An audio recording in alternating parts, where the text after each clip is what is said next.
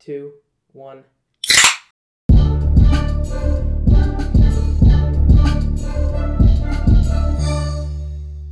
Hello and welcome back to the third long format podcast of the Habs Puck Drop podcast. We'll just jump right in with the review from this week. It was a bit of a short one. So we had a 4-2 win against Calgary. Goals from Gallagher, Weber, Anderson, Toffoli. Let's just talk about this game first. How'd you feel overall? Yeah, the first game against Calgary was great. I mean, I think we came out all systems go. Our pace seemed up. That's how our game plan going into it was, outskate them. One thing I noticed with Calgary during both games, but it obviously really stood out during the first game, was how well they hold the blue line, their blue line, and they really trap you in the neutral zone. I think that was our biggest issue getting in. But with how bad Riddick was playing and how floppy and the rebounds he was giving up, I think we just capitalized off it.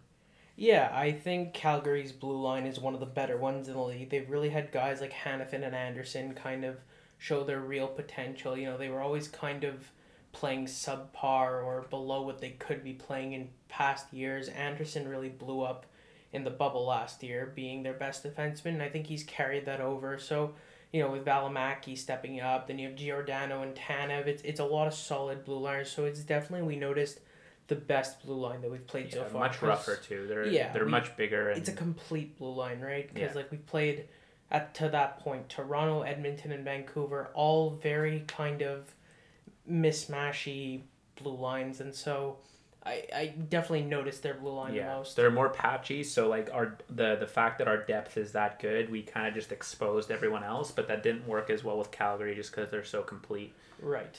I think it is worth saying it was a 4-2 win. Yeah, it was a 4-2 win. We had some, meh goals on Price there. Yeah. Mostly defensive errors. I found their forecheck kind of surprised us a little bit. Yeah.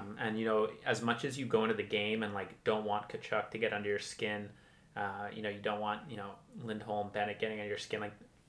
Tkachuk will find a way, and he clearly did there. I mean, Sherratt dropped him, but it definitely it does expose D, because as much as annoying as it is with Tkachuk, he does pull D out of position because people want to hit him.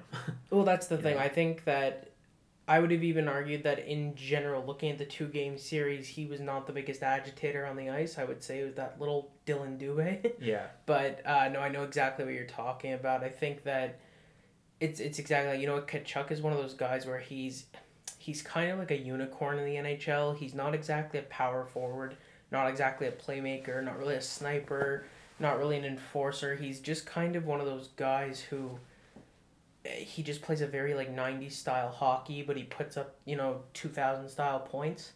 Yeah. And it's very, very rare, but also very, very hard to play against just because he is so unique. Because even comparing him to his brother, Brady's a power forward. Brady, that's his game. But Matthews, just a weird. It's more like Keith. Yeah, exactly. Yeah. And so not much else from that game. I mean, if we're looking at a little deeper dive on the goals themselves, we had Gallagher on the power play, from Perry and KK. There was a nice pass by Perry. Very nice pass. Through the legs. Very clearly a play they worked on in practice, and it just works. Weber from Drouin and Petrie again on the power play. That was the one that went off Valimaki's stick there. A fortuitous bounce, but at the same time, when you're shooting that hard and when you shoot that often, good things happen. Then you had Anderson from Drouin and KK, the baseball star. That's the one where he batted it out of the air. Yeah. Just showing his athleticism again. That was. And be able to make those plays at high speed. And then the last one, that great feed from Suzuki, shorthanded to Toffoli, where he pulled off that kind of, he lost the puck for a second there and kind of, in losing it, fooled Riddick a little and just stuffed it home. But, 3 goals coming on the special teams, it's starting to look like the Habs were, not relying on special teams, both power play and penalty kill, but kind of had been on that so often they were getting used to it. Yeah. And I think that was also a big part of the game where coming into it, we had been so used to killing penalties and scoring power play goals that when the penalties did settle down a little, we almost threw ourselves off our rhythm a little. They didn't settle down though. Like the penalties are still staying super high. I don't know. I'm starting to think it's more of an us thing now. Like the reffing is definitely super critical, and they're calling like I'd say probably 10% more, but we don't have 10% more penalties. Like we're taking like double the penalties that we were last year. I'm not gonna say it's I mean, it's obviously not a positive thing, but I don't know if it's totally a negative thing either because I think with taking that many more penalties, it just shows that we're playing harder. We're forechecking more. Forwards are getting back and back checking more and like getting more hooking penalties. So I don't know if it's it obviously needs to stop because going into the playoffs against teams like Tampa Bay and stuff like that, we can't put those guys on the power play, but until then, I think we can work it out, and I don't want them to really change how they're playing. I think, it's leading to, goals on both sides, but it's clear that it's instigated by the forecheck and the back check, and how like all four lines are just hustling up and down. No, definitely. I mean, that's the thing is, we said it from before. Except shooting it out of bounds. That was just ridiculous. Yeah, that was just a statistical fluke, though. We won't have another one for next 20 games. We just got them all out of the way. But yeah, no. Again, like a game like that, a 4-2 win, that's a good solid win. There were things to work on, and like as we'll see going into the next game here, 2-0 loss against Calgary. We need to finish on our opportunities. We need to kind of get in a normal 5-on-5 routine, which is something I'm not worried about because even before this super group that we've created, basically, Habs were a very strong 5-on-5 team, and so just looking at that 2-0 loss, the only kind of bright spot from losing is you can highlight Jake Allen being a .969 save percentage. We let him down. The goalie didn't let us down. This is exactly what we were hoping for in a backup. Yeah, so, I'm a little worried with if you look at our schedule so far. I mean, obviously we haven't played that many games, but like this is the first time we played like an actual like solid goaltender. Like Freddie Anderson is like kind of he's a bit of a polarizing goalie. Like he'll have kind of like those .970 nights, but then he'll also like have those nights where he lets in 3-on-5 shots. But Markstrom's just a solid goalie, and it worries me how dependent we are on rebounds. Clearly, because Markstrom was just like a black hole, just absorbing everything. We got no rebounds, and we couldn't really find a way to put it in except that. I mean, there was a few bounces that, were just kind of unlucky, but, with the amount of opportunity we had, it just seemed like we couldn't break in. And, Riddick was kind of, bridging that gap with us because, he was allowing rebounds. They were meeting us on the blue line, but those times that we could get through their blue line, we could actually get some chances off, but you mix in a solid blue line with a goalie who's literally not giving up any rebounds. It's just we're gonna have to figure out how to deal with that. Yeah, and we mentioned it in the Between the Whistles podcast. There, this is a good test of adversity for the Canadians. I want to see one, how they bounce back, and two, I know we don't play Calgary for a little while, but by the time we play Calgary, I believe we'll have played the other elites in the in the Canadian division. The Connor Hellebucks. I mean, Matt Murray's a solid goalie in Ottawa, but I think I want to see how the Habs kind of bounce back specifically against Markstrom the next time they play. You can't rely on just rebounds. You can't rely on just dirty goals. And I don't think they particularly make that, what they go out to. I think they're very strong finishers to bury those, garbage goals. But I think this is something Claude Julien's going to definitely, recognize and kind of fix too in terms of I understand what you're saying in that, we haven't just seen a lot of, clean shots just go in. I remember specifically from the bubble last year when Suzuki just came in on Jarry and just put it top shelf. There was no screen. There was nothing. And I think we do need to see a little bit more of that. Yeah, another thing with Markstrom, too, I noticed that he did really well was we hadn't played a goalie that could play the puck that well.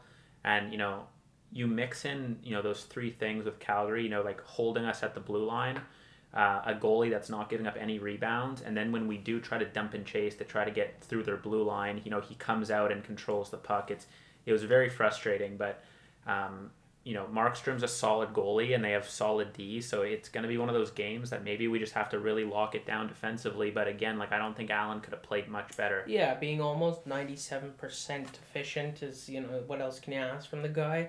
And then, I think it is worth mentioning, just, for anyone who would have kind of like hit the panic button a little that early, um, there was about three or four, posts and crossbars in that game too. There was a lot of moments where Markstrom was on his back and we just couldn't bury that.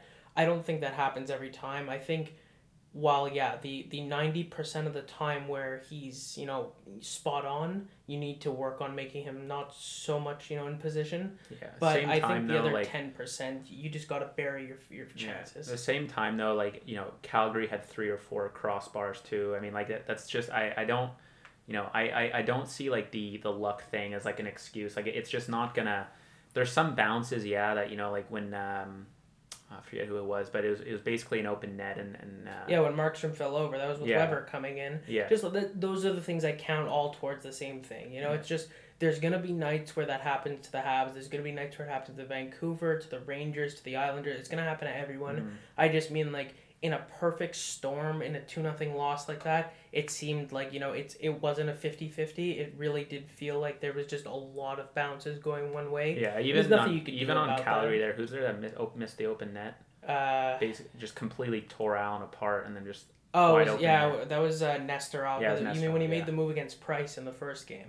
Was that the first game? Yeah, when he cut in like that. That was Oh, against that was Price. the first game. Yeah. But either way, like that's exactly Yeah. what I mean. Some nights it goes your way, some nights it doesn't. It's not a reason to kind of like lean on and hope for, but it is just like worth mentioning where there are times where things that should be goals Yeah. just don't happen. And I like what Claude Julien said after the game. He basically said that too. He's like, we can't just rely on being lucky, and we can't rely on not finishing, and we can't basically blame the fact that we lost because like he had a lucky post. Exactly. He said Claude Julien said like Markstrom had a lucky post, but that's not a reason for us to lose. And it was clear that like yeah, we had shots, but like that shot quality just wasn't very good. Like there was a lot of times we were kind of held out to the corner of the circle, taking weak ones at Markstrom's crest just hoping to get a rebound. But like we said, he's just not giving up anything. Yeah. So again, that's just something that the professionals will adapt to. I'm not worried. Yeah. But being down Anderson really did hurt us because it's one, you're losing one of our top goal scorers and like a very physical guy against a very physical team, but also that really shifts around our right side a lot, and like all of a sudden the Habs haven't changed lines yet. And I like it. They're actually like seeing through the plan that they've made in the off season, but then all of a sudden Anderson leaves and everything's shuffled up and you have guys playing together who never play together, and it just led to some some sloppy plays, and I don't think it'll happen next time we play Calgary, and let's just hope Riddick's in net. Yeah, that's basically it. So do you want to go on to the preview for next week? Yep. So at least this week we have a little bit more hockey, which I always like looking at the schedule and seeing, more often than not games. So we have a back-to-back against Vancouver, February 1st and 2nd. So let's start with those two. How do you feel about these games? Given that they're at the Bell Center this time. Yeah, Vancouver's a little more healthy now. Mm-hmm. So their D is going to be a little deeper, but again, it's not that deep on a healthy Vancouver team. I think coming off of a team like Calgary, it's going to seem like a bit of a cakewalk just because, one, both goalies, Holtby and Demko, just aren't as solid as Markstrom. They don't take up as much net, and, Markstrom's just so athletic, but, just the depth of Vancouver's D doesn't really scare me, and in particular their size. I mean, like you have the guys like Myers or whatever, but he doesn't play that big, and, Hughes we were just running through. I like the games where Montreal is clearly the more physical team, because I find when we get bullied a little bit by bigger teams, we tend to have harder times, and Vancouver's just not one of those teams that could do that to us. How about you? Yeah, I feel very good with these teams because now it's going to be the first time we're not going in blind. We're going to have a bit of a game plan. Like you said, they're a little bit more healthy, but a healthy Vancouver versus an injured Vancouver, there's not a massive difference. There's key players back. Like, I mean, I believe one of the games Edler missed against us. But again, it's a team sport. You can't really have one guy change the whole dynamic, or it's very rare at least. And the main issue with Vancouver was their goaltending. I mean, like, you could add more D. You could add in you can swap D and like you could add in Giordano in there, but the fact that Holtby was letting in the goals he was letting in, I don't think it's going to make that big of a difference, and their offense is still struggling. Another reason why I feel good on February 1st in particular is that Vancouver's just come off a big win, a 4-1 win over the Jets. And, Vancouver, if you look at their recent play, they're very Up and down. they're very up and down, yeah. So like when they win one, they kind of trough, and then when they trough, they kind of come back and pull it together. So, we're statistically in a trough for them. So, we'll see how they do. Plus, they're traveling, right? So they're gonna have a bit of a jet lag. Yeah, that was also that kind of goes into part of what I was thinking. They're only getting too. here too, very very Like right before the game. Okay, yeah. that's good to know too. Then, but that was also part of it. It's like as much as they're coming off a high, we're coming off a low. Yeah. And I think that those two crossing each other leads to somewhat of a disaster for the team on the down. But yeah, both, and given the games are back to back, it means we're seeing both goalies from Vancouver at least. Do you play Price or Allen first? I'm not sure because last week when we talked about it, I thought it was gonna go Price. You said it was gonna go Price Allen, so you were right about that. I'm not sure honestly because you've got three games in 4 nights. Gut feeling is they're gonna do Price Allen Price, but they could also very well just go Price Allen. Wait, what about the 4th game? So Price Allen is that what you're saying? I'm saying on the 1st and the 2nd against Vancouver, I could see them going back-to-back nights with Carey Price. Okay. Then putting Allen in for the first Ottawa game and putting Price back in for the last game of the week to round it off. But, they could also very well split the games and then basically split the games again. We don't really know. I think it's a little different given now we've played Vancouver, so we'll have to see. But yeah, I think it's going to be Price Allen. I think the split's just working well. I mean, plus I don't see like a 3-to-1 ratio favoring Carey just with how well Allen's playing.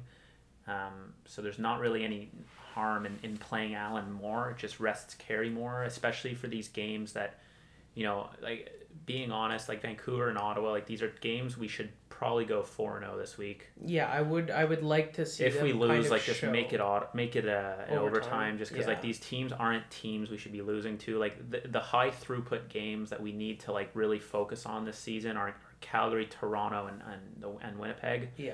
And like those are the games that I'd rather, instead of playing Price 3 nights this week and then fatiguing him and then going to Toronto the week after, like just split it 50-50 with Allen, keep Price healthy for Toronto. That's the thing. It's like like we know they basically have his rests already scheduled, which like we've talked about before. Are they doing that? I don't know. Yeah, they've pre-scheduled a lot of his rest because they just that's the way they think is best. But I don't know. We'll have to see. I'm sure it's a basic schedule that's kind of like open to change at any moment. But yeah, because I'm just looking at the week after, and we have after Ottawa, we have a 4-day break, right, and then we play Toronto. Okay, so then it's a very tricky situation. I'm sure it's definitely going to be 3. But like if they go Price Allen, Allen playing the last game of the week on the 6th against Ottawa on Saturday night. If we keep going with that trend, then that would bring Price playing against Toronto and then Allen against Edmonton. Okay. So that seems like it's most likely. Yeah, I'm also just trying to think right now about how they handled the 4-game week the first time we did it there, where they played Price 3 times and Allen once. Yeah, but that's a little different though because they're coming off the off season, right? So they kind of want Price to get in the groove of things, and also Habs fans want to watch Carey Price, and also Allen has to get kind of used. Allen he got there January 1st, so they got to kind of no, it makes sense. I think this is a good problem to have is which starting goalie gets the game. Yeah. But again, we'll just have to see. But I think we're both in agreement that these are 4 games that we should win. They're 4-point games, and you know what, like we really do need to just rack up the wins early while everyone's healthy and across the league, because this is the time where the games seem like they don't matter as much, but if you can get a couple long winning streaks early in the season,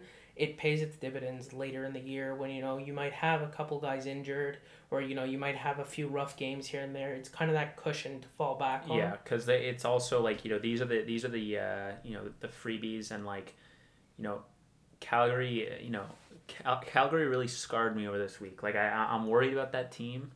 I think we were right ranking them as high as we did in our rankings podcast. But they're a tough team, and clearly up there with us is like the most physical in the Canadian division, and these games against Vancouver and Ottawa are, like you said, going to pay dividends in the end if Calgary continues to give us trouble if we go 50-50 with them.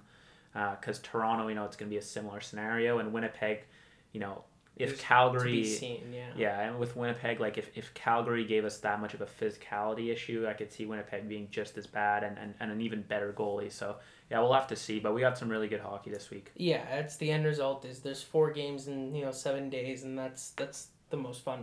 Yeah. So we'll jump into the current events. The first one I actually forgot to put down the board here, but Dylan Dubé not facing any league hearing, not facing any issue, no fines, no suspensions that we've heard of. I mean, it's 6:30 on Sunday evening, and we've heard nothing from the league. So this is the second bullshit call we've heard.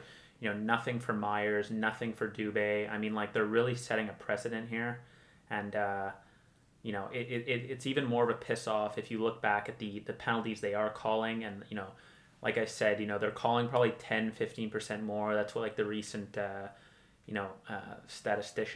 hockey statisticians have found, is that it's well, it seems higher, it's only 10 or 15% higher, which can just evaporate just in playing more games. It's kind of the probability is a little funny that way when you have such a small sample size. So I'm sure it'll even out, but when you see soft calls like this going for every team, and then like the league's not taking the same sensitive steps towards hits this dangerous, it's really discouraging, because it subconsciously gives players confidence in making those hits when it really shouldn't. I mean, like, that's the Dubé, by all accounts now, he's like, he's reflecting on this game. He's like, I didn't get a penalty. Sherratt got a penalty for roughing me up after, and the league hasn't even so much as emailed me. And the media praised him for the hit. So there's nothing wrong when like you slow the frame down, like a armchair GM slows it down and watches. There's not a single point of contact except his head. I would argue if you doubled the speed of it, you could still see it was a headshot. Yeah, you didn't even have to slow it down. So it's like with the league and all their all the algorithms they run, and when they evaluate these hits, how this passed, right through. I think it has a lot to do with the fact that there's no penalty called during the game. That they're very busy, especially with the condensed schedule, which shouldn't be an excuse. But I'm sure like they filter them through by the fact that there wasn't a call on the ice. So. And I know this is more hearsay than anything, but I'd just be very curious to see what would happen if it wasn't Jesperi Kotkaniemi, but it was Austin Matthews. Mm-hmm. I just want to know what the difference would be from the league in terms of a popularity standpoint. Yeah. Just feels a little bit off that a player can have a nosebleed like that. And I want to segue from this just because I think it's a fun little conversation that we can have too. Just between the nosebleed and then seeing Milan Lucic without a visor. And we can even throw this out to like people who are listening that want to like maybe message us on Instagram or send us an email. Doing away with the 2 and 2 for blood if you're not willing to wear a visor. Yeah, I that agree. Doesn't make any sense to me. If you get a high stick and you don't want to wear a visor, we shouldn't have extra 2 minutes for blood. No, because like you're if you're not wearing a visor, you're increasing the probability that you're gonna bleed. Yeah. Right. So, why should that affect everyone else on the ice because of your personal decision? I mean, like that'd be like, not wearing gloves and then getting more slashing calls called for you. Right. I mean, and it's like, to segue again off of that, do you think there should be a kind of out of my control moment for the refs where if there is a player who, for any reason, other than, like real, like, accident, like he grabs a skate or something, if there's blood from the face, do you think that should be an automatic 2 minutes? Like, for example, let's say Dylan Dubé's hit was completely clean, but Kotkaniemi, managed to like smack his face on the ground or so, just something that, maybe that was the best example, but something that draws blood, should there be anything there? Because I seem to notice a lot of players, not just from the Habs, I noticed Dubé, like, same play and everything, just, they get, really cut up just from the scrums and the hits and everything, and I feel like that blood part really should be a defining factor if it already is Yeah, for the NHL. there's small issues with that, like in terms of the, it's a sport played on ice, so like it's a very dry environment. You see a lot of players with cracked lips. Like I personally get very cracked lips in the winter. I spontaneously, my lips just bleed. So like, it can be kind of, I don't think, like I understand your point, but like I feel like with 21st century technology and the amount of reviewing and cameras that are in the stadium, I feel like we shouldn't need to have, like an blood, that's a penalty kind of thing. Right. When like in reality, like every play should just be looked at, from up top. I mean, like we have so many cameras in the rinks now. I mean, they got overheads, they got every angle imaginable. Like they should be able to, look at something in retrospect and be like, wow, that was a very dangerous hit. We have to penalize him. Well, that was going to be my second question, because while I was posing it, I don't personally think that blood should be the marker. I just wanted to see like your thoughts on it too. I also want to say, do you think that there should be a ref that isn't on the ice? Yeah, I do think so. I don't want to start seeing like, the buzzer go off 5 minutes after a hook because they missed a hook. Like I think that would be a little bit stupid, but especially for, boarding penalties, for possibly even high sticks. So like ones that can actually cause serious injury. I mean, like no one's getting injured from a hold. No one's getting injured from like a hook or something like that. Yeah, I meant more along the lines of, if, let's say, I'm going along the boards and someone's stick waves in front of my head and doesn't make contact, but my head snaps like back. Like a third ref that's up top, yes, who's looking at not at the play. Exactly. Yeah, no, I agree. We should have that. Less so of a call that, not so much calling calls that don't get made, but I mean more as, ref makes a call, it goes to this, third ref, eye in the sky, for confirmation. That's his whole job, is penalties. Yeah, or I could see confirmation being okay, just because I think if it's called, like it shouldn't have to be verified. I see what you mean though, but I could see the benefit of having a third ref being like seeing those penalties behind the play. Like we see a lot of like really bad slashes behind the play, or we see roughing penalties behind the play. I could see there being a use in that, and judging by like how little it would cost the league, I don't really see why. I mean, it's basically you take the refs that are currently working and you just add one to another game. Exactly. I mean, it's not a big deal. You don't even have to hire other people. I mean, like you could even have refs who are retired solely based on the fact that they can't keep up with the game anymore. Yep. So like refs who are older, because like as soon as these refs hit 55, 60, they can't keep up with the players. So they retire. Right, but you could use these guys as like a 58-year-old, 60-year-old who's sitting up top watching the games and doing his job, just not the skating part. Yeah, which arguably that's the best person for, is the guy who's seen the most. Yeah, so hockey. He's veteran and Yeah, so we'll move on to, this is gonna be the shortest one. This is just an update I wanted for everyone who's kind of freaking out yesterday. So Josh Anderson, it's been reported. Freaking out, you mean me? Yeah, and me. I had a mental breakdown last night. That was very scary. It's food poisoning. Yeah. He had bad pregame meal. Shitting himself on the bench. Probably just having a very rough time in the locker room. They probably asked him, and he's like, "I'm out for the night. Yeah. Mark me down as day to day." Yeah. But so it's nothing with the shoulder. It's no injuries. They went from flu-like to food poisoning, so he'll be fine back to it. Yeah, flu-like is They should tread lightly with that kind of language, but But Claude Julien also confirmed.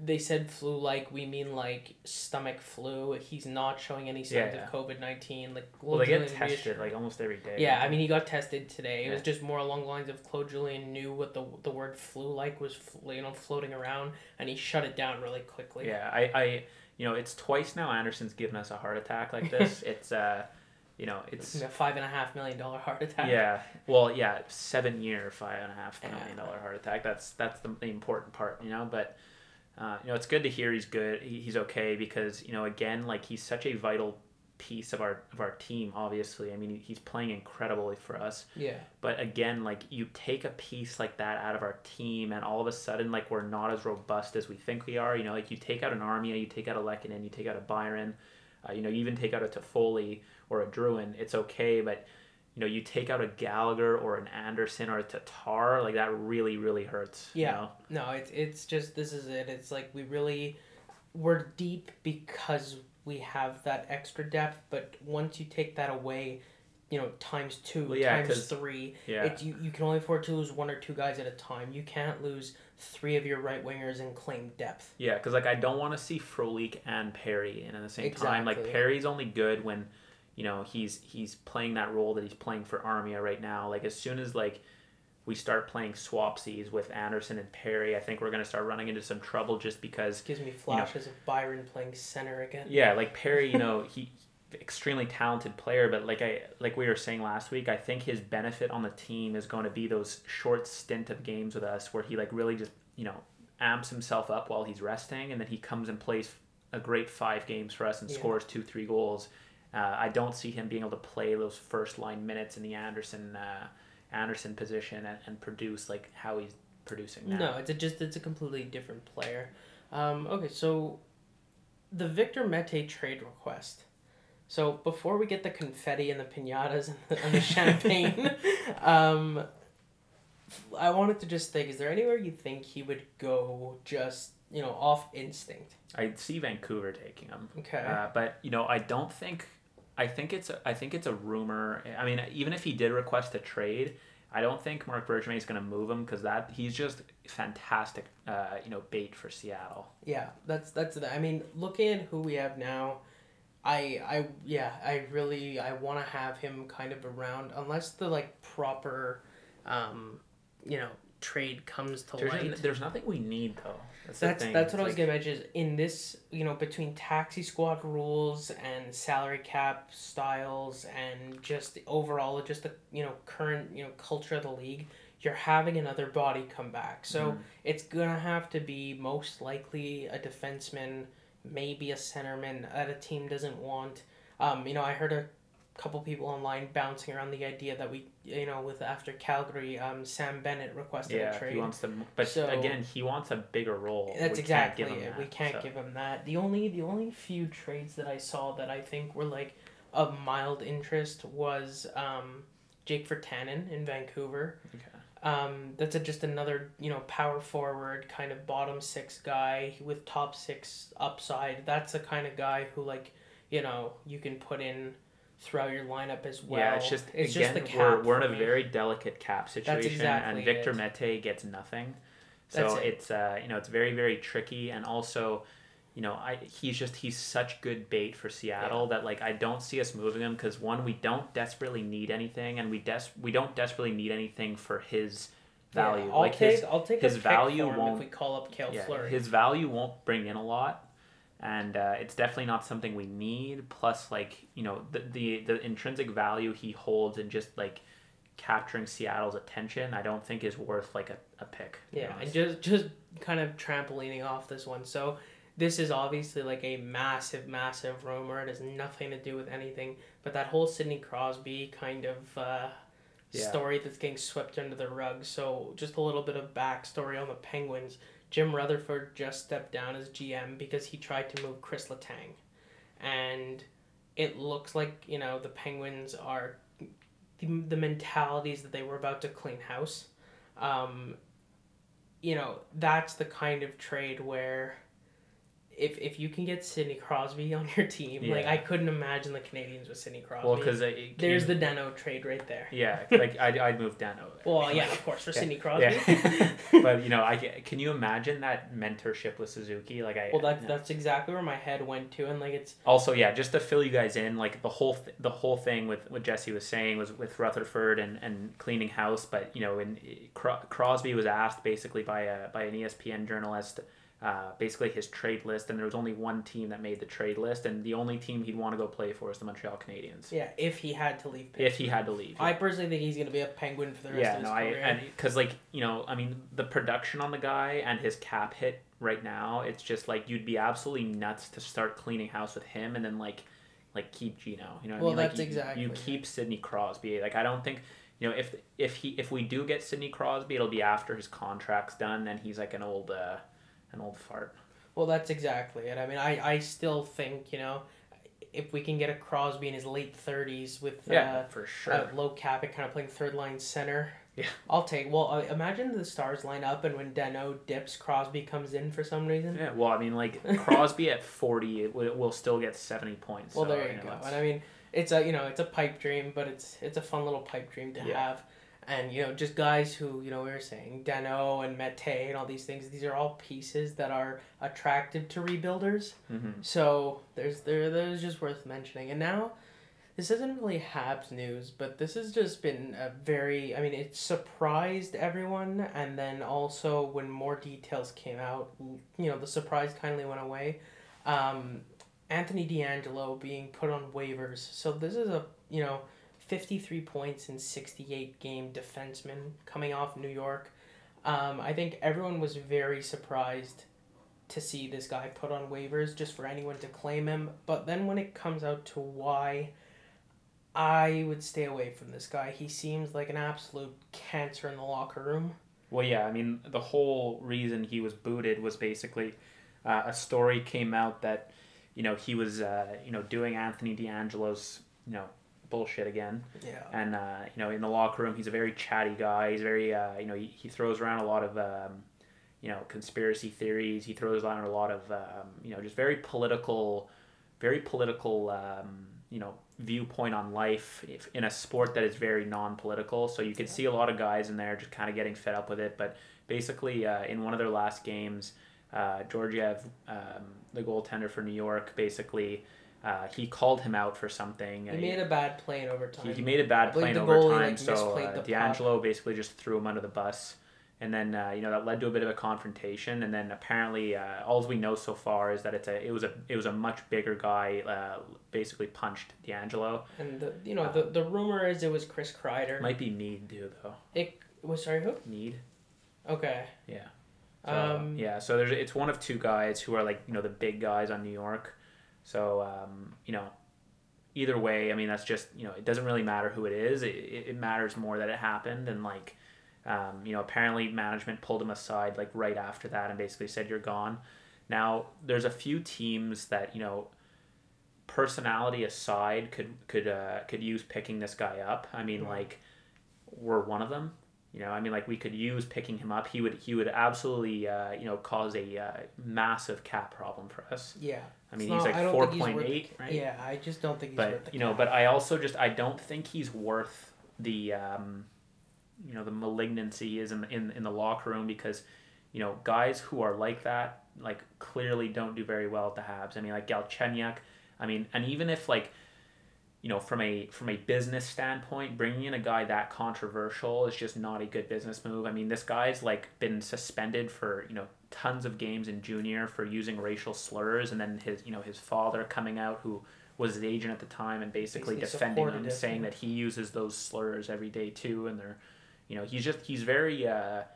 he's very politically polarized, and he's very I don't see him wanting to move to Canada either. So no, I don't think it's a fit. The only team I could see in Canada attracting him would be Toronto. I don't know how their cap situation would work with that, but an offensively minded right hand D, they might jump on that. But we'll also have to see there's a pecking order for waiver wire.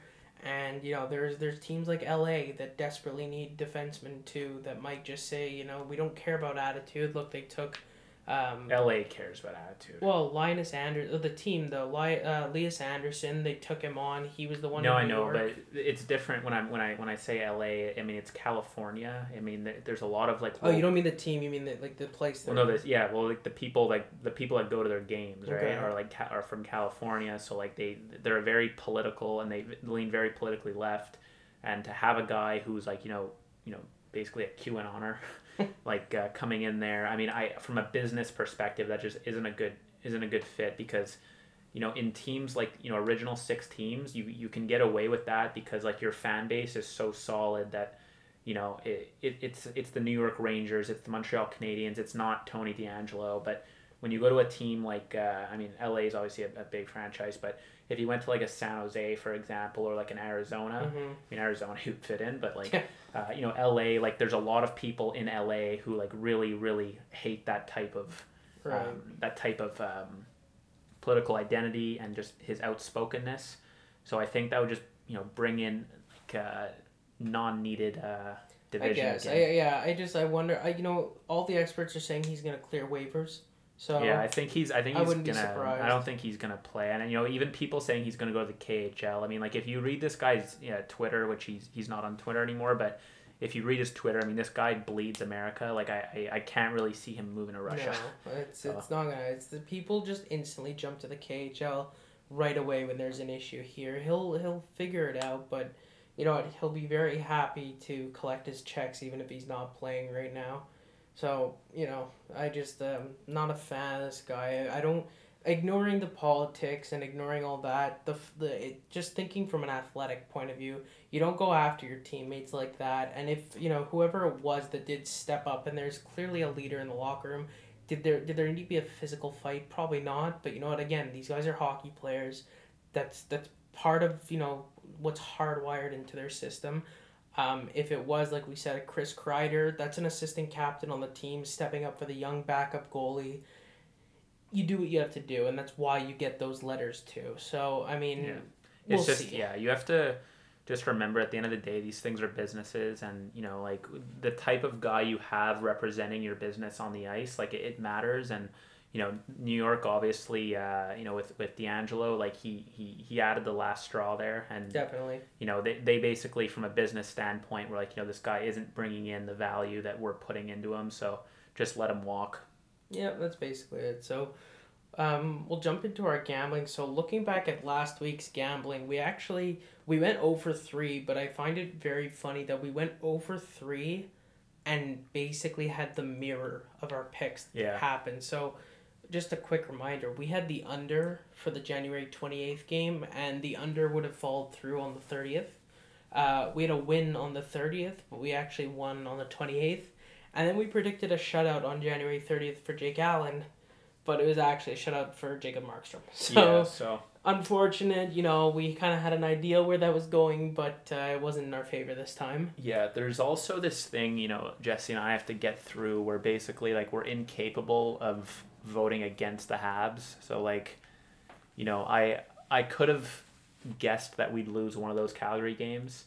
If it was my guess, I would have put the first game just purely based on the fact that Calgary was playing so badly against Toronto. Like I could have seen like a, trough hill, and like they come back against that game in Montreal and like they, beat us marginally on the first game. I thought we would definitely have the second game, but it's all flipped here. So Yeah, just weird, but it happens. I mean, we're not going to be perfect all year. It's more, at least close. With us saying getting that close, I'm okay with in terms of just guessing.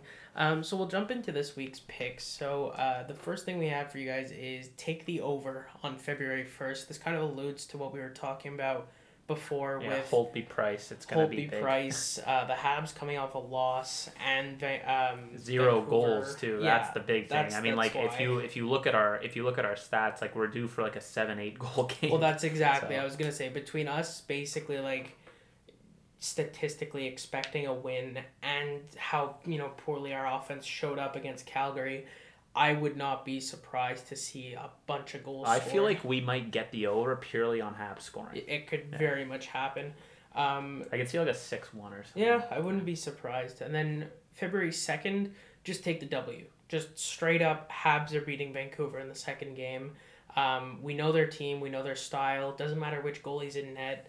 We can beat this team, and especially on the off chance that we lose the first game, that is just such a guaranteed W. It's there's no doubt in my mind that February 2nd is not a Habs win. Yeah, no, I agree. I mean, it's just it's just as simple as we're much better than Vancouver, and kind of getting humbled by Calgary there. I think and Anderson coming back in, and potentially Armia. I don't know so much about the news right now with him, but so far nothing. Yeah, so I mean, either way, I mean, we're looking good. Yeah, and then we always try and get one with a little bit higher of a payout this week. It's a little boring, but On February 4th, we took the Habs winning with the spread of -1.5 goals. I'm assuming they're going to be the favorites against Ottawa. But if they're not, that payout will be even greater. If for some reason they're the underdogs, yeah, so -1.5 goals for Montreal on February 4th. That should be a decent payoff wherever you're gambling from. Those are our three picks for the week, and we should probably then jump into the power. Yeah, we'll move on to the rankings. power ranks. So this week we're gonna start with the D. Okay. We're gonna move bottom up again. Yeah, I like that the best. So I'll start off with number 3 of our 3D. I'm gonna go with Shea Weber. I mean, I think he pulled through this week. I mean, great. He's been really good on the power play. He's thriving in his new spot there at the top of the circle. Like, you know, Weber clearly struggled holding the blue line. You know, it's just his mobility with his ankle, and you know, he's a slower player. I mean, he's not very quick. So, you know, I last season on the power play there, we'd struggle a lot with ringing the puck around the corner and Shea not being able to get there quick enough. But, you know, he's basically, you know, his role now is just the cannon, basically. So we load him on the top of the circle there.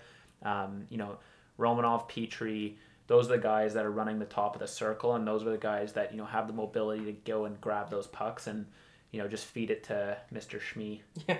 So, It's also worth mentioning too. You know, he's 5 points in 8 games this year, and all 5 are on the power play. Yeah, so he's he's clearly doing his job. Yeah, he's found his groove there. I mean, I don't think it's a coincidence that we moved his position a little bit. Yeah. We got him kind of in that Ovechkin area, and Which also should be why of an explanation as to why he's missing the net by how far he is. yeah, We moved him over about that much to the left as Yeah. that he's missing the net. I just think Yeah. that'll take some getting used yeah, to. and also like he's in a position now where there's going to be less bodies in front of the net for him to like hit. So like, you know, I'm sure like Gallagher's thanking him. I'm sure like all those guys that he's like perpetually hitting is going to thank him, and you know, there's just less room for blocking there, which is good for us. But you know, besides his offense, which has been great, you know, it's good to see Weber, you know, have a role on the power play that he's comfortable with, because you know, he doesn't add much more to the power play except that. I mean, he's quite slow getting back if they dump it down, and also you know, his passing. You know, he's a good passer, but he's not anything spectacular. No, I he mean, took like, a wrist shot at Jeff yeah, Petrie that was last game. crazy. Last game, he literally took a wrist shot that, you know, at Petrie just along the Yeah, it along was the like blue waist line. height though. Yeah, and it wasn't like under pressure or anything. Yeah. It was like, you know, Petrie's athleticism basically stopped it from going into the Calgary bench. But you know, so he's not a particularly great passer. He's that can at the top of the circle, and like, you know, it's good to just have him in that role. Yeah, I mean, this week we saw him also jump into, I believe it was the top 10 all time in power play goals from defensemen. Yeah. One thing before I just let you finish there is I'm not going to start criticizing the power rankings because we made it, obviously, but I think Weber needs to up his physicality a little bit. I don't notice hits from him, He's not throwing many hits. and I also He don't has notice about him one clear hit a the net. game. He doesn't clear the net. Yeah. You know, which is crazy for a guy his size, but you know, whatever. Yeah, I'm going to keep my eye on him for this week. I want to see how he does with guys in front of the net, because we know he cross-checks, but I want to see if he does move people. Yeah, I a feel little like bit. you know, he's kind of, you know, he sees how Sherratt's playing and he thinks he can kind of lay back a little bit, but that might be it. Yeah. But speaking of Sherratt, that's actually going to be number 2. You know, I really just like his game. He's not doing anything flashy. He's got 2 points in the 8 games, but he's just playing so solid. You know, when he took down Kachuk in front of the net with it was a bit, I'll call it a scrum, because it was kind of like punching and wrestling, but he just takes care of it. That's the best way I can, you know, when I think of Ben Sherratt, it's just he'll take care of it. yeah. You know, the guy's just he's just a big fridge. Like, he doesn't move, but he just holds his ground. He does clear the net. He can skate.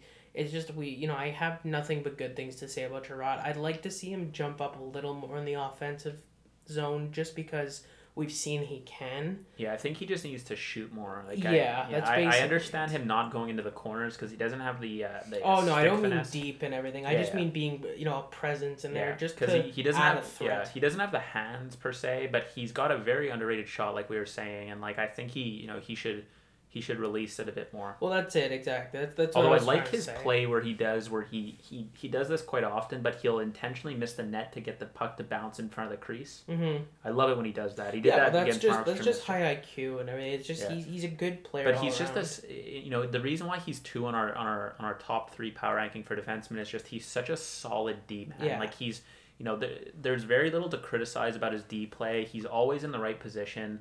And most importantly, like he finishes his hits and he clears the goddamn net, which is like such a, it's so important against these teams like Calgary. Like, Kachuk will get right up in Allen's face. Yeah. And like if no one's gonna clear him, like that's gonna, it's gonna wane on Allen. I think it's worth mentioning too, just to show where his game's at.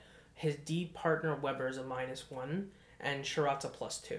Yeah. So while Weber's on the power play, Sherratt's still 3 times not on the ice when we get scored on. So, it's we saw Sherratt playing out with Edmondson for a complete shutdown kind of line for a little, and it's just, he's a reliable guy, and that's exactly the word I would describe as just reliable.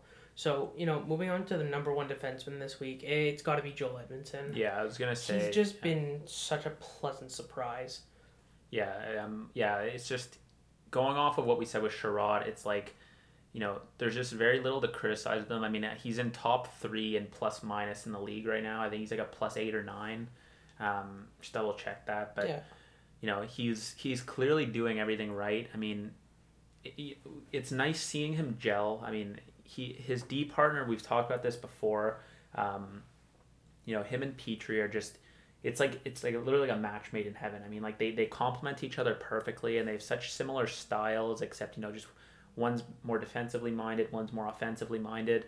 And the thing about Edmondson, why he's number 1, is because he makes people around him better. Like he's not producing what Weber's producing, for example, but everyone around him just seems to thrive when he's on the ice, and he brings a confidence in his teammates when he's on, where like you could see Petrie being more confident moving up with the puck. You can see even more riskier changes, knowing Edmondson's back there and potentially getting a breakaway, and I love how much he's melded with the team. I also like his composure with the puck. He doesn't seem to panic at all, especially in front of the net. He's one of those guys who, and I love this in defensemen, but I notice him when there's kind of like a bit of a scrum in front of the net. He'll kind of just very calmly get the puck, and instead of just whipping it down the ice, I find he either he'll pivot and take it behind the net, or he'll go and he'll make a pass that just is tape to tape. I believe last game even I thought he was dumping the puck in, and it was like a perfect pass to Tatar at one point that it even surprised me, and like I have the bird's eye view watching TV. Yeah. So it's just, I have nothing bad to say about it. Again, like I'd like to see him jump up a little more in the offense. And when I mean jump up, I don't mean like physically like skating up. I just mean like I'd like to see his name on the stat sheet more, because he too has 2 points in 8 games. And I think his ceiling's a little higher, but you know what? I won't complain when he has such, higher, I guess, like in like intangibles and just doing what he does right. Yeah, I think that's a good point you made. Like his composure is just crazy. Like Yeah. I noticed where, like you were saying, when he gets the puck, like off a rebound, off carry, he takes that like extra second to like scan instead of just like dumping it down and like getting either an icing or having a D-man on their side catch it. So I completely agree. So who's going on to forwards now? Who do you have at number 6? Jonathan Drouin. Just off stats alone from this last week, Drouin was our point leader, but that's not really what we base our power rankings on. But even then, it's worth mentioning. Drouin has been very, very, sneakily a point per game this season. He's got 8 points in 8 games. I like what he's doing lately. He's making the right plays. I'll just talk about why he's 6th as the week's point leader. There's a reason for him being number 6, but Let me do that part. I'm always critical of Drouin. Well, I definitely want to mention that he kind of showed a few old habits that are bad habits, but he's showed a few new kind of tricks up his sleeve. And the funny thing about them to me is that they're not tricks; they're just hard work. I've noticed that Drouin is now playing the boards He's throwing hits. He's forechecking. That was the thing. I'm sure you're gonna get into it in more detail, but I just want to say I need a bit more from him in terms of back checking. I need a little bit more in terms of smart decision making with his passes. But other than that, I was happy to see. I think he was, again, number 6 means he was better than half the team, but I don't think he was the best forward on the ice. Yeah, no, I agree. I mean, Drouin's been like a breath of fresh air for me this season. I think he's changed up a lot of his game. It's become a lot more physical, and he's making smarter passes. But it's normal, I guess, for when the Habs to lose that we kind of see some old habits, like you said, come up. But I specifically noticed them in Drouin, probably because I am usually hypercritical of Drouin, but it's just because sometimes when there's a lack of effort plays, those really drive me nuts.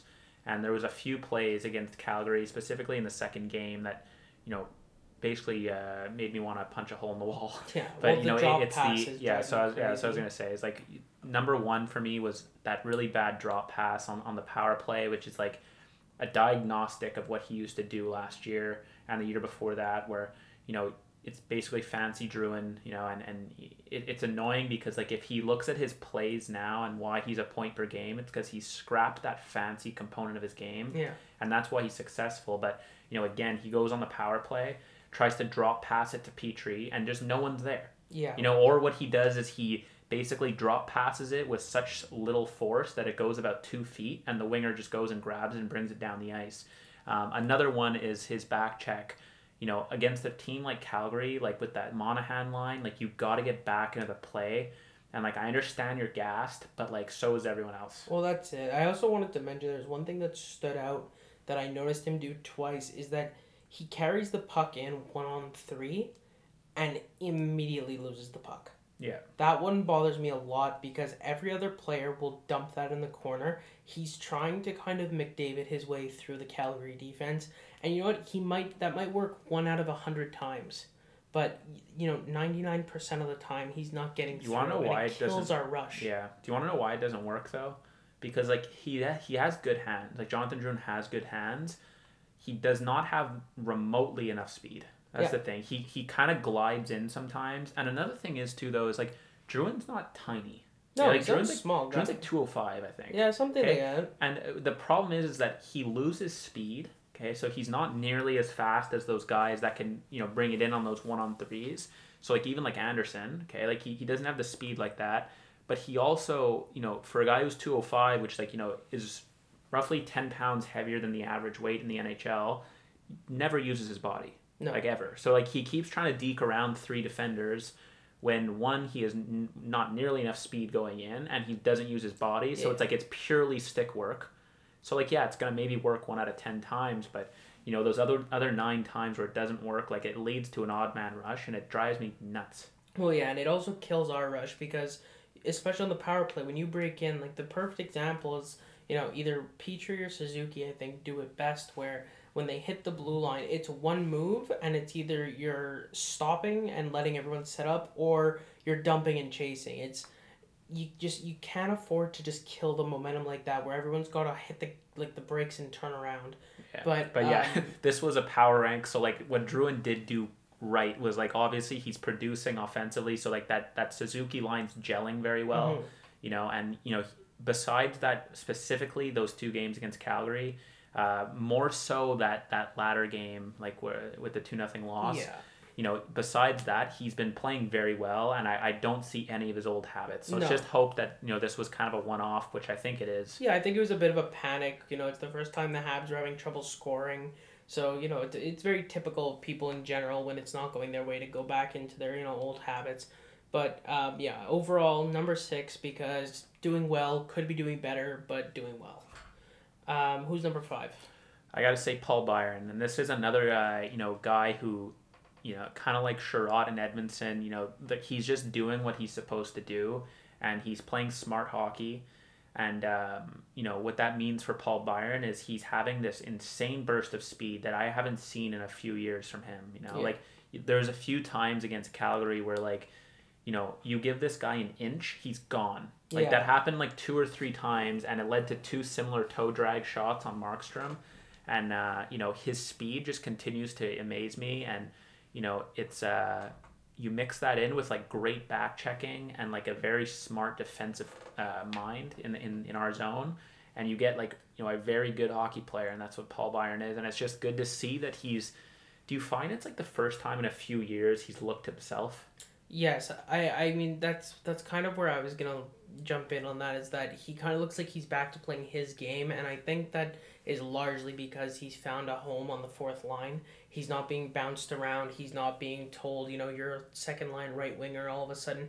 He's a fourth line left winger, and that's where he thrives. I mean, that's the thing, is he's one of probably the best fourth liners in the league. And I think, the reason why he's only number 5 is, he's playing a lot of good hockey. So far, he hasn't been able to kind of seal the deal. I think he has 2 points in 8 games, and they're both assists. Byron's going to score. I'm not worried about him in that sense, but he's doing everything right. It's just he needs to kind of get that finish going. There's not much else I have with Byron that I can even point out, because he's been a very consistent presence the entire way through. So I can't think of a single mistake this week. He's super it's solid. He hasn't been electric in terms of his offense, but he also hasn't been a liability. Christ, is he fast though? Yeah, it's crazy to see a guy that size, at that age, being one of those guys who can just take off. He gets one step on you, he's gone. Yeah, but he threw Johnny Gaudreau to the wind. He threw Quinn Hughes to the wind. These guys are like known for their skating, and he's just burning them. Yeah. So who do you have at number 4? For number 4, it's gonna be the man, the myth, the legend, Corey Perry. He's doing exactly what we need. I'm so happy to see, first of all, that he's gelling with guys like Kotkaniemi and Toffoli. Perry came in, he made that beautiful pass to Gallagher on the power play. Yeah, the between the legs. Yeah, and it's just, he's doing what we need him to do. And, he's also a physical presence. He's not a small guy.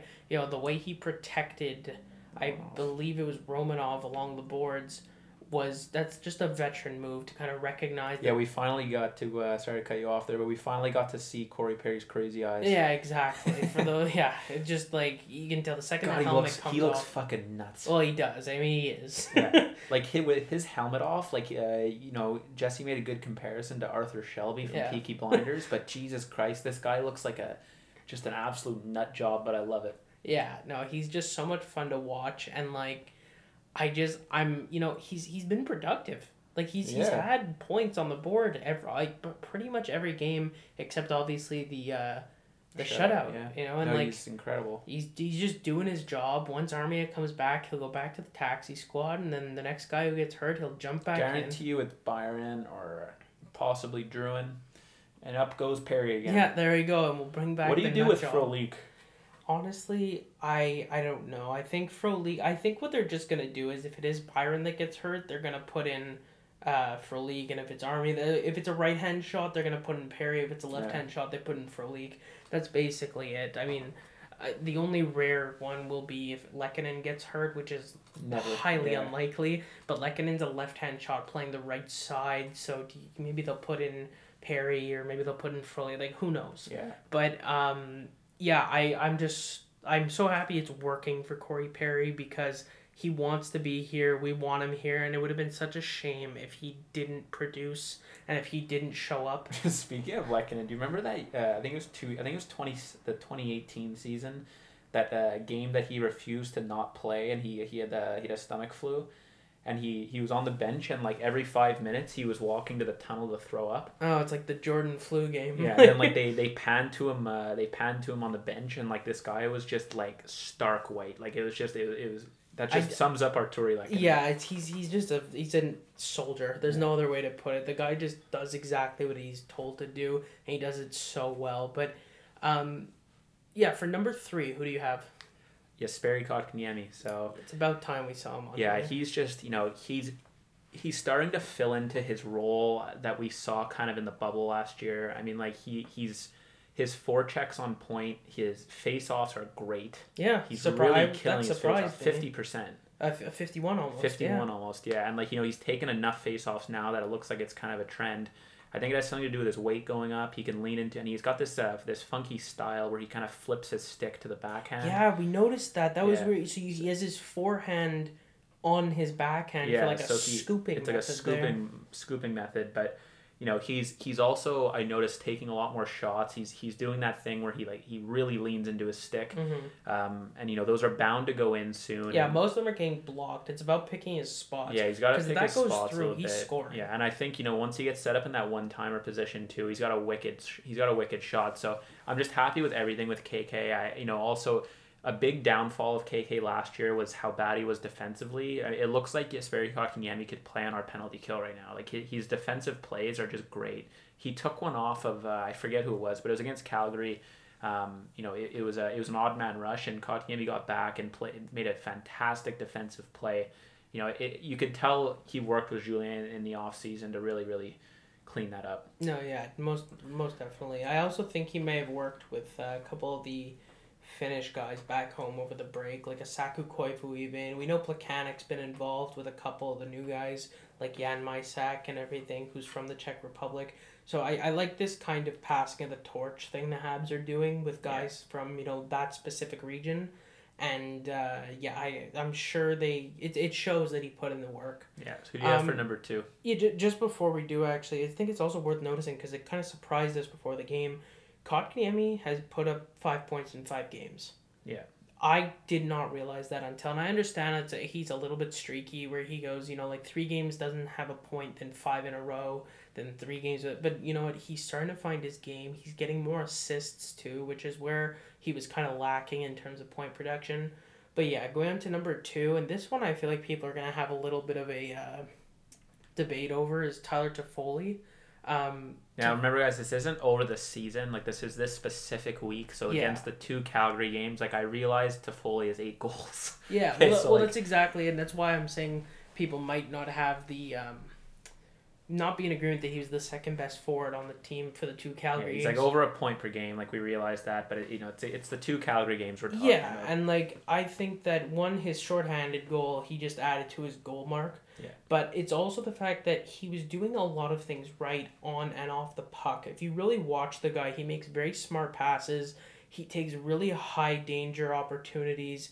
And, it's if he buries, 10% of his chances, he's going to have a lot of goals. So, they're not all going to go in, but he's a smart, very cerebral player. He's really, he's making everyone else around him look good. Yeah. And I love having this guy on the team. I don't think he was the number 1 player, but I think, ignoring the fact that he only had 1 goal in 2 games, which is apparently a low for him. What's he at now? 6, 7? 6 or 7, I'm not 100% sure, but I know he has, just a lot of goals, and 1 and 2 games we shouldn't be complaining about. Yeah. So to jump in on that, like, it's 6 goals in 8 games. 6 goals in 8 games. I mean, I think he has like 8 or 9 points. Yeah, 9 points. Yeah, 9 points. So, like, obviously, my comment there was alluding to the fact that, Tyler Toffoli does a lot more on the ice than just score, which is something I was kind of surprised about, I mentioned that because, obviously this guy would make the power rank purely based off of his production, but, on a week where he didn't have a ton of production, he's still going up there in the power rank just because of the plays he makes that don't lead to goals. Like he plays great neutral zone hockey. He's very, very smart in the neutral zone. He knows when to push when not to push. He makes great line change decisions. He changes perfectly. And who would have thought Tyler Toffoli would have been this good of a penalty killer? Yeah, honestly. I mean, like, this guy's like an incredible penalty killer. Like, we have a very deep penalty kill now. Like, it used to be like Dano Lehkonen, then we're fucked basically. Well, yeah, and now it's like Dano, Lehkonen, Suzuki, Armia, Byron, Toffoli, Kotkaniemi, Evans. Yeah, Anderson. It's like 8 forwards out of the team. So it's like, all of our guys can play defensively. I mean, like, the only one I'd leave out there is probably Tatar and Gallagher. But even Tatar could probably do it. Gallagher, no chance. But yeah, I mean, that's exactly it. I probably wouldn't trust Tatar, Gallagher, and Drouin. Yeah, exactly. Drouin, yeah, definitely. So really, but 9 out of your 12 forwards are not going to be in the box. Yeah, exactly. So Toffoli, earns his spot on the power rank. Just great week. Yeah, obviously we could have used some goals in a 2-0 loss, but you can't blame it on one guy. Yeah, you can't ask for much more. And he made great. Exactly. I think it'll all even out anyway. Yeah. So who's number 1 this week? So number 1 this week is Brendan Gallagher. I'm so happy that he's up there. A bit of a slower start this season for Brendan, but he consistently week to week has just been doing his linear progression, and it's more of an acceleration now because I just notice him more and more every game. In front of the net, he's back on his bullshit in front of the net. Really, irritating people. Not just in front of the net. Yeah, not just in front of the net, but there was this funny play where who was on him yesterday? God damn it. It was Backlund. I think it was Backlund, but basically the camera panned over. You couldn't see whose face it was. Or jersey number. Yeah, no, you couldn't tell who it was, but Backlund was basically just smothering this Canadiens player, and we were like, who's that Pokemon? And then Brendan Gallagher's head just pops out, and it's like Brendan. He's got his goofy smile on, like he really got under someone's skin. That look of accomplishment he has when he knows he's when he knows he completely made someone break. But there's a lot of things go into this pick. One, he draws so many penalties. I think against Calgary alone, I can think of 3 that basically he irritated them into slashing him or interfering with him or tripping him, and he didn't even have the puck. No, okay, so that, and also he scored on the power play from that great pass from Perry, and I just like that he just knows what he's good at and he sticks to it. Gallagher, you never get experimental with Gallagher, and he never wants to get experimental. He knows what he's good at. He knows that he needs to take a high volume of shots, and he never tries to get pretty with it. He keeps his stick on the ice, and he just swings at the puck. Well, that's it, right? If you're thinking about his goal against Calgary, that was the most Brendan Gallagher goal. It was just skate in a straight line towards the net with your stick on the ice. He didn't even shoot the puck. No, his momentum of him just skating in a straight line and a great pass from Perry is what scored. He really just was like one of those those bubble games there where the players only just twist. That's Brendan Gallagher. The greatest thing about Brendan Gallagher, and the best visual, is thinking of that goal when he's hunched over leaning on his stick. Yeah. Okay, that's because he knows when he goes to the net he's getting cross-checked. Oh, yeah. And he's just anticipating it hunched over like Milan Lucic. Yeah. And he does what he does so well. I'm happy he's up there. Yeah, and it's nice to see exactly that he's playing his game. And we're saying he was off to a bit of a slow start, but the guy's got 5 points in 8 games. 3 goals on the season. Yeah, I meant more his scoring. He took a little while to get going. Yeah, he took a couple games to get going. I think he scored his second Vancouver game, right? No, the first Vancouver. Okay, so yeah, it was on his fourth game. Yeah. So right. He's on pace for 21 goals this year over a 56 game streak, and I believe that translates to a pretty decent season. But it's a 31 goal year, so he's completely on pace with his norm. And he's just Gallagher really shined over these 2 games, even if they weren't the most best outcome we could have asked for. Again, I'll take 1 for 2 against the top. We'll split the games with the best ones and just crush the low guys. I'm okay with that. I think that basically sums up the power ranking. Just to kind of read it through, we had Edmondson at 1, then Sherratt and Weber for the D. And do you want to read the forwards? Yep. So first overall, again, we had Brendan Gallagher. Then we had Toffoli at number 2, Kotkaniemi at number 3, Corey Perry at number 4, Paul Byron at number 5, and then Jonathan Drouin at number 6. So that basically sums it up. Again, we have a back-to-back with Vancouver, February 1st and 2nd. So you'll catch the Between the Whistles podcast on February 1st. Yeah. All right. We'll catch you guys later. Thank you for listening to the Habs Puck Drop podcast. You can email us your thoughts, questions, and suggestions through our email at habspuckdrop@gmail.com or direct message us on Instagram at habspuckdrop. We'll see you next time.